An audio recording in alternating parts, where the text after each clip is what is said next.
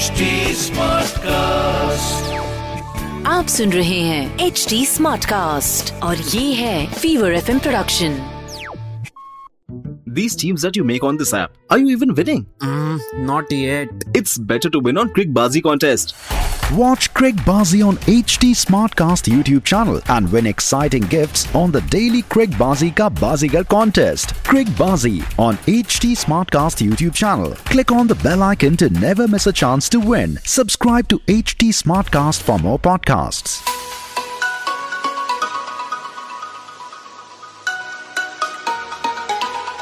Hi guys, welcome to a very special podcast called Stuti's Book Club. अब स्तुति तो मेरा नाम है और इस बुक क्लब में आपका स्वागत है। वैसे तो नाम से सब समझ में आ रहा है, but in case you are wondering कि यहाँ पे क्या होता है, देखो, if you love reading books, if you like listening to authors, then this is a podcast you can't afford to miss. In fact, even if you're a book hoarder, आजकल की fast paced life में किताब पढ़ने का तो वक्त नहीं मिल रहा, पर लेटेस्ट किताबें खरीदने का शौक है। और सबके अंदर तो एक राइटर छुपा ही होता है ना, कभी ना कभी अपनी कहानी लिखूंगा या लिखूंगी। Well then, you have to listen to this because we feature the best-selling writers, authors who talk about their latest books, talk about what to read, what not to read, share tips on how to write. So make sure you are tuned in.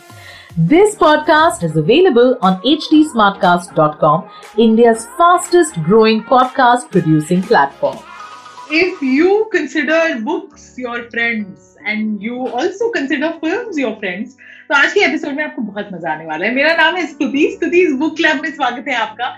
और मेरे साथ आज जो है वो honorary member है इस book club के, यासिर उस्मान। इनकी हर किताब के लिए इनसे कॉन्वर्सेशन हो गई है और कमाल की किताबें लिखते हैं अबाउट राजेश खन्ना, रेखा, संजय दत्त और अब बारी गुरुदत्त की। वाह स्तुति, वही स्तुति है सुपर वुमनिया जो सुबह सुबह जिनकी खूबसूरत आवाज हम लोग सुनते हैं। थैंक यू सो मच स्तुति, फिर से मौका देने के लिए। यार कहाँ मिलते हैं बार बार मौके आपके शो में आने के लिए। थैंक यू सो मच, बहुत शुक्रिया यार। मैंने सोचा कि मिलने के लिए आप किताबें लिखते हैं कि मौका मिल जाए।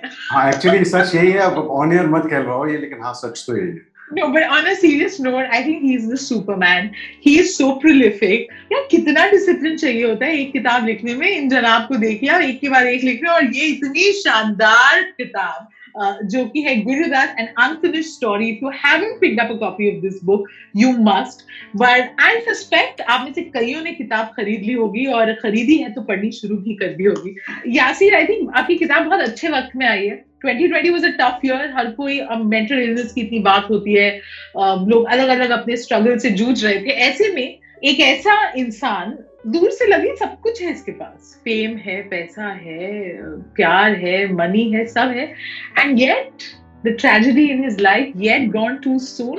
What attracted you to this subject? What made you write this? ये सारी बातें स्तुति जो आपने कही, देखिए सबसे पहली चीज तो सिनेमा ही है। हम सब, आप भी रोज सिनेमा की बात करते हैं अपने शो में, और हम भी all of us are quite obsessed with cinema, so obsessed कि हमने उसको अपना काम ही बना लिया है ना, उसके बारे में बात करना, उसके बारे में लिखना। Guru Dutt as a great film maker, वो सब पढ़ा, जबरदस्त फिल्में बनाई हैं, मास्टरपीसेस बनाई हैं, लेकिन एक जगह जाके उनकी कहानी थोड़ी रुक जाती थी, उसके बारे में ज्यादा डिटेल्स नहीं कि ये आदमी जिसका तकरीबन 10 साल का ही करियर था, जिसमें उसने सारी बड़ी बड़ी फिल्में बनाई, वो he committed suicide at the age of 39। तो ये चक्कर क्या था? तो जो भी आंसर्स मिल रहे थे वो बड़े यूनिडायमेंशनल थे। कोई कहता था कि नहीं कागज के फूल में प्रॉब्लम थी इस वजह से, कोई कहता था कि वहीदा रहमान के साथ कुछ चल रहा था उस वजह से। देखो मल्टीपल स्टोरीज एंड ट्रैक्स। और दूसरी बात ये थी कि जिस वक्त वो इन हालात से गुजर रहे थे, वो ऐसा नहीं था कि 39 में एकदम से चले गए, उससे पहले भी he was attempting suicide. 3-4 attempts किए थे उन्होंने। तो जब वो अटेम्प्ट, मतलब लगातार मरने की कोशिश भी कर रहे थे और लगातार खूबसूरत फिल्में भी बना रहे, उस स्टेट ऑफ माइंड में इतना ज्यादा काम करना और इतनी खूबसूरत कहानियां स्क्रीन के लिए कह देना, ये अपने आप में बड़ा कमाल का था। So his cinema was mirroring his own life. पर्दे पे बहुत अच्छा कहते थे, अच्छा कम्युनिकेट करते थे, खूबसूरती से करते थे, इमेजेस बहुत कमाल की होती थी, असली जिंदगी में कम्युनिकेट नहीं कर पाते। तो ये अजीब सा पैराडॉक्स भी था। एक आदमी, जैसा कि आपने सवाल में कहा खूबसूरती से, कि जिसके पास सब कुछ है वो अपनी जान देना क्यों चाहता है ऐसा क्या कमी हो गई, तो ये एक्सप्लोर करने के लिए किया। और बहुत इमोशनल किताब हो गई। ये टेक्निकल किताब नहीं है, मैं शुरू से कह रहा हूँ कि मतलब इसमें अगर आप कैमरा एंगल्स और लाइटिंग की डिटेल्स तलाश रहे हैं तो नहीं मिलेगी। ये बहुत ही, I was trying to make it more human, to humanize Guru Dutt's enigma, that was my aim. और यही था बस। एक तो कंग्रेचुलेशंस, आपने इतनी खूबसूरती से उसको पोर्ट्रे कर पाए हैं with words, and you made us feel those emotions that the people in the book were going through, उनके near and dear ones and close ones. But the other question that जहन में आ रहा था वो था, यार क्या कर सकते थे, कुछ कर सकते थे क्या हम उनके आसपास के जो लोग थे, सोसाइटी उस वक्त बचाने के लिए, बट शायद कुछ नहीं। सुशांत सिंह के साथ अभी हाल ही में, because that's again something that we all talk about, society शायद बदली ही नहीं है ना, बिल्कुल भी। बिल्कुल, ये बहुत बहुत इंपॉर्टेंट बात कही स्तुति आपने, और मुझे बहुत खुशी है कि ये मैसेज पहुंच गया इस किताब के जरिए। जब शुरू किया था तो ऐसा नहीं सोचा था ना।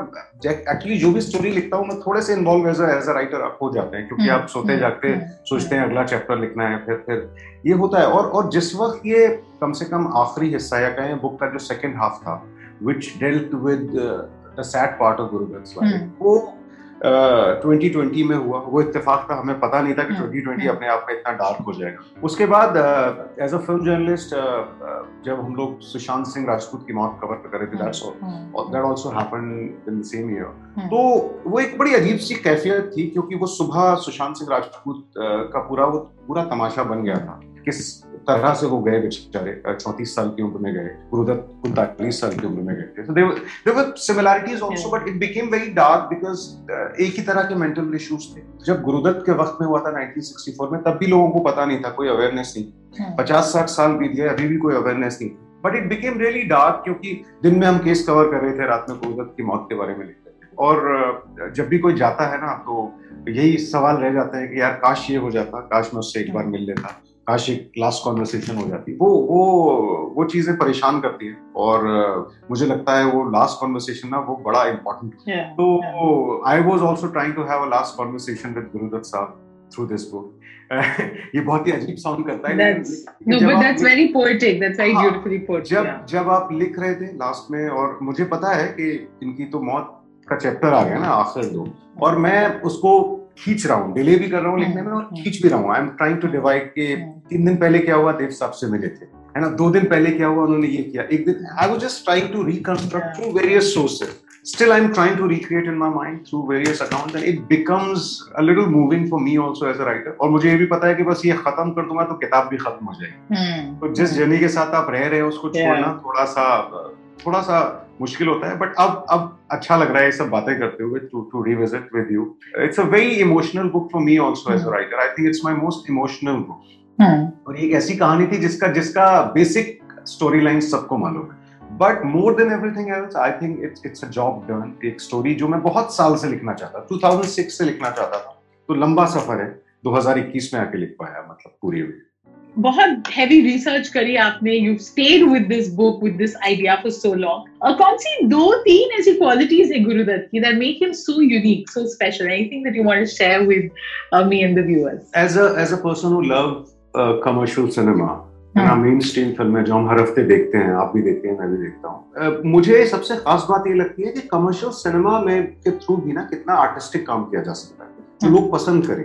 अब आप प्यासा देख लीजिए, सब लोग उसको क्लासिक मानते हैं, it is such an entertaining film, और इतना स्ट्रॉन्ग कमेंट भी है ना, जिन्हें नाज है हिंद पर वो कहाँ है, और उसमें साथ में वो जॉनी वॉकर गाना भी गा रहा है, सब तेरा चक्कर है ना, तो कॉमेडी भी हो रही है ना, और रोमांस भी हो रहा है, प्रॉपर रोमांस है, तो सब कुछ है। So he was a staunchly commercial filmmaker. That's what I love the most about him। वो दूर नहीं थे जनता से। जैसे वो एक पॉइंट भी है ना कि वो दिखाते थे अपनी पिक्चर, वो फीडबैक लेना चाहते थे आम जनता से, और हम तो ऐसे स्नूटी बोलते हैं ना कि अरे ये तो आर्ट फिल्म है क्या। डिटेल में पढ़ लिया स्तुति ने किताब, बिल्कुल सही, और सबको दिखा रहे थे, वो अपने ड्राइवर को दिखा रहे थे। और कई बार क्या होता था कि कोई ड्राइवर होता था, वो कहता सर ये सीन में मजा नहीं आ रहा सर, तो वो जो राइटर और पूरी टीम होती थी ना, वो बड़े चिढ़ते थे कि यार हमने 10 दिन में शूट किया है ये सीक्वेंस, इसको मजा नहीं आ रहा, but he used to consider it कि यार देखने तो यही आएगा ना, पैसे दे के टिकट, अगर इसको पसंद नहीं आ रहा मतलब कोई प्रॉब्लम है, and he used to work upon it, he used to sometimes change it या कुछ ट्विक कर देते थे, which is a very good quality कि आप फीडबैक ले रहे हैं। और उसके साथ ही ना यार जो एक बड़ा कमाल की चीज है, जो which kind of sealed this thing कि I have to write this book. There was this incident जिससे किताब शुरू होती है. Throughout his childhood, he never had a stable home. Almost गरीब थे, मतलब पैसे की बहुत कमी थी, family बहुत बड़ी. और जब 1947 में वो बॉम्बे आए तो वो स्ट्रगल भी था, जब कश्मकश लिखी जो बाद में पैसा बनी, that script. वो लेके भी गए प्रोड्यूसर के पास और सब जगह से धक्के मिले. बट फाइनली देवानंद ने उनको चांस दिया और वो देवानंद से मिलने स्टोरी नरेशन के दौरान उनके बंगलों पे जाते थे, तब तक गिफ्ट साहब स्टार बन गए थे. So he used to say कि यार मेरा कभी मतलब it's a dream house, अगर कभी बनेगा मेरा मौका मिलेगा. And it happened very soon. Within a span of 3-4 years he became a celebrated director. So उसके बाद उन्होंने बंगलो नंबर 48 पाली हिल पे अपना बनाया. बहुत खूबसूरत, देव साहब से भी बड़ा बंगलो था. रहने लगे वहाँ, लेकिन वो बंगलो जब से बना उनकी जिंदगी में अलग परेशानियां शुरू हो गई और उनको नींद नहीं आती थी. तो ये बड़ी अजीब सी थी. उनको बिल्कुल नींद नहीं आती, 4-4 दिन तक नहीं सोते थे, शूट पे जाते थे, आ जाते थे. तो जो बंगलो उन्होंने बनवाया था उसमें उनको लगता था कि यहाँ ये घर जैसा क्यों नहीं है ना. मैं सुबह 5 बजे उठ के अपने स्टूडियो के मेकअप रूम में, वो मकान रहा, वो घर नहीं, वो मकान रहा. तो फिर one fine day he called up, मजदूर आए 8-10, उनका इसको गिरा दो. So this is an outstanding episode. थोड़ा क्वर्क भी है और थोड़ा सनकी भी शायद रहे होंगे. ऐसे कौन करता है, लाखों का घर गिरा है. तो ये मुझे लगा नहीं यार, ये तो एक्सप्लोर करना चाहिए, this side of Guru Dutt. Also Kaagaz Ke फूल का जो पूरा रोमांटिक पार्ट है ना, we always talk about Guru Dutt and Waheeda Rehman. और सब लोग मुझसे पूछते हैं उनकी किताब में क्या है वहीदा रहमान के बारे में. वहीदा रहमान के बारे में वही है जैसे वो कागज के फूल में था ना. It was not explain. तो बिल्कुल असली जिंदगी में वही था. वो अपनी तो फिल्म बना ली थी. And it was also a prophetic film. जो उसका क्लाइमैक्स था, अगर आप देखेंगे, ऑलमोस्ट वही तो उनकी जिंदगी का क्लाइमैक्स. वैसे ही तो गए वो. तो he was a very strange man. जब भी गुरुदत्त की बात होती है तो बहुत क्यूरियोसिटी होती है about the two women in his life, Geeta Dutt and Waheeda Rehman. तो इस चीज को आपने कैसे टैकल किया? बिकॉज एक इंसान के बहुत पहलू होते हैं. Everyone is not perfect. Like you said, एक तरफ कुछ बहुत एक्सप्लेन नहीं था as far as Waheeda Rehman was concerned, and then Geeta Dutt was his wife, and that had, वो अलग एक टर्मोइल था. तो डील करते थे आप, ऑब्जेक्टिव कैसे रहते थे? देखिए, पिछली सारी किताबों में गीता दत्त की वॉइस गायब थी, बिल्कुल. और not just it was missing, there were people actually blaming Geeta Dutt for Gurudutt's downfall, which was quite sad. ये नॉर्मली होता है. ये अगेन जब मैं लिखा रहा तब भी मैंने फेस किया था. कहानी दो तरफा है ना, दो लोग इन्वॉल्व हैं किसी कहानी में, तो या तो दोनों को ब्लेम करो या तो दोनों की तारीफ करो. लेकिन वो बैलेंस कभी आ नहीं पाता क्योंकि वो मिसिंग थी. तो मेरा ये जवाब था कि हम ब्लेम ना तो गीता को करेंगे ना गुरु को करेंगे. सबसे इंपॉर्टेंट है कि दोनों के वर्जन लाए थे. वो क्या रहा था उस वक्त जिंदगी में, क्या चल रहा था, इतना इशारा तो मिले. तो फिर वो अलग अलग वो रिसर्च पार्ट थोड़ा बढ़ गया. कुछ बंगाली में थे, कुछ रिसर्च, कुछ वीके मूर्ति साहब ने कन्नड़ में लिखी है अपना अकाउंट. तो उनको मिला के जो सामने आया. और फिर गुरुदत्त साहब की जो बहन है Lalita Lajmi ji, she is an artist, वो तैयार हो गई जब बात करने को. तो उन्होंने काफी जो जवाब अधूरे थे वो दिए. तो उससे जो सिंपल कहानी आई वो सामने ये आई कि Geeta Dutt was a very big star when they were dating and he was a struggling film maker. तो शादी हुई, जब शादी हुई तब भी वो she was the number 1 singer. धीरे धीरे गुरुदत्त बड़े फिल्म मेकर बन गए और इन्होंने काम भी कम कर दिया शादी के बाद. धीरे धीरे गुरुदत्त को भी लगने लगा कि इतना बड़ा घर बनाया है, बच्चे हैं, तो तुम वो संभालो ना, मतलब घर भी तो संभालना है, कौन घर संभालेगा. और उनको लगता था कि मैं स्टार हूं ना, ये आदमी स्टार बन गया, मेरा स्टारडम क्यों जाना चाहिए, है ना. और वो बाद में कहने लगे कि तुमको गाना है तो गाँव में रोक थोड़ी रहा हूं, बट मेरी फिल्मों में गाओ. और ये this was a major conflict in the relationship. और वो ललिता जी ने भी मुझे बताया कि वो मुझसे कहती थी, गीता मेरी बहुत क्लोज थी, कि तुम्हारा भाई मुझे कहता है कि तुमको घर संभालना है. और फिर वहीदा जी की एंट्री होती. वो सब कुछ साथ चल रहा है और आप देखिए कि बिल्कुल पैरेलल हो रहा है. प्यासा के साथ इनका एक पीक शुरू होता है एज अ फिल्म मेकर. एक के बाद एक बड़ी फिल्में बनाते हैं. और प्यासा के साथ ही जो पर्सनल डाउनफॉल है, जो पहला सुसाइड अटेम्प्ट है, वो भी शुरू हो रहा है. एक साथ चल रहा है. प्यासा के वक्त ही वो अपना सुसाइड अटेम्प्ट करते हैं पहला, और प्यासा बन रही है लगातार. वो उसमें अपना सब कुछ झोंक रहे हैं. प्यासा सुपर हिट फिल्म है. वहीदा जी ने काम उनके साथ करना छोड़ दिया. उन्होंने मना किया कि आई डोंट नीड. उनको बुरा भी लग रहा है. गीता दत्त के साथ उनका सेपरेशन हो गया है, बच्चे चले गए हैं. इंडिसाइसिव थे अपनी फिल्म मेकिंग के बारे में. इंडिसाइसिव थे कि कई बार 10-10 रील शूट कर ली, आधी फिल्म शूट कर ली और बोला कि नहीं, मजा नहीं आ रहा, छोड़ दो. इस चक्कर में बहुत लोगों को नाराज भी कर देते। लुकिंग बैक, जिस वक्त हो रहा होगा मुझे पता नहीं क्या लोग सोचते होंगे उनके बारे में, but looking back he was a true artist. मतलब आर्टिस्ट लोग तो ऐसे ही होते हैं। फाइनली मैं ये पूछूंगी कि आजकल तो ये है ना कि हर किताब पे शो फिल्म बनती है, अगर कभी इस किताब पे बने तो गुरुदत्त के रोल पे आप किस एक्टर को विजुअलाइज करते? I read this news कि कुछ हो रहा है, आमिर खान कुछ कर रहे हैं। I think he would be very good। मतलब आफ्टर दंगल तो मुझे कोई शक ही नहीं रहा कि वो मतलब ना बहुत ही कमाल के उसमें उन्होंने इमोशंस डाले हैं। बट आई थिंक बहुत ही बड़ी कैनवस पे बनेगी ना गुरुदत्त की फिल्म, तो थोड़ा कुछ मिस हो जाएगा। मुझे लगता है कि मिडिल बजट की फिल्म होती है और इरफान होते हैं। I still miss him, I talk about it, but Aamir Khan शायद कर रहे हैं, वो खबर आई है, तो मुझे लगता है बहुत बढ़िया रहेगा अगर आमिर भी करें। Thank you so much मेरे बुक क्लब में आने बहुत मजा आता है ये सब बातें करके, और मतलब कमाल का शो है ये शो, आप करती रहें। I love to watch your shows and listen to your shows. Thank you so much for having me. Thank you. Well, this was author Yasir Usman. I hope आज का एपिसोड आपको पसंद आया होगा। Let me know Facebook पे, Twitter पे, Insta पे, STUTW अगर आप टाइप करेंगे तो मेरा प्रोफाइल मिल जाएगा। और कौन से ऑथर्स और कौन से बुक्स के बारे में आप जानना चाहते हैं, I will try my best to get those authors, to get those books on the show. Well, that's it from me. मेरा नाम है स्तुति और स्तुति इस बुक क्लब का हिस्सा तो अब आप भी बन गए हैं। How did you enjoy this episode? और कौन से ऑथर्स हैं that you would want me to feature? और कौन सी किताबें हैं जिनके बारे में you would want me to talk about? All you have to do is let us know. तो Facebook, Twitter, Insta, किसी भी सोशल मीडिया प्लेटफॉर्म पे अगर आप STUTW टाइप करेंगे आपको मेरा प्रोफाइल मिल जाएगा। Make sure we are connected there. Also, to give us feedback, you can reach out to us on @HT Smartcast. We are present on Facebook, Twitter, and Instagram. To listen to more podcasts, log on to www.htsmartcast.com. और सुनो नए नजरिए से। That's it from me. This is Stuti Singh. Take care till you hear from me next.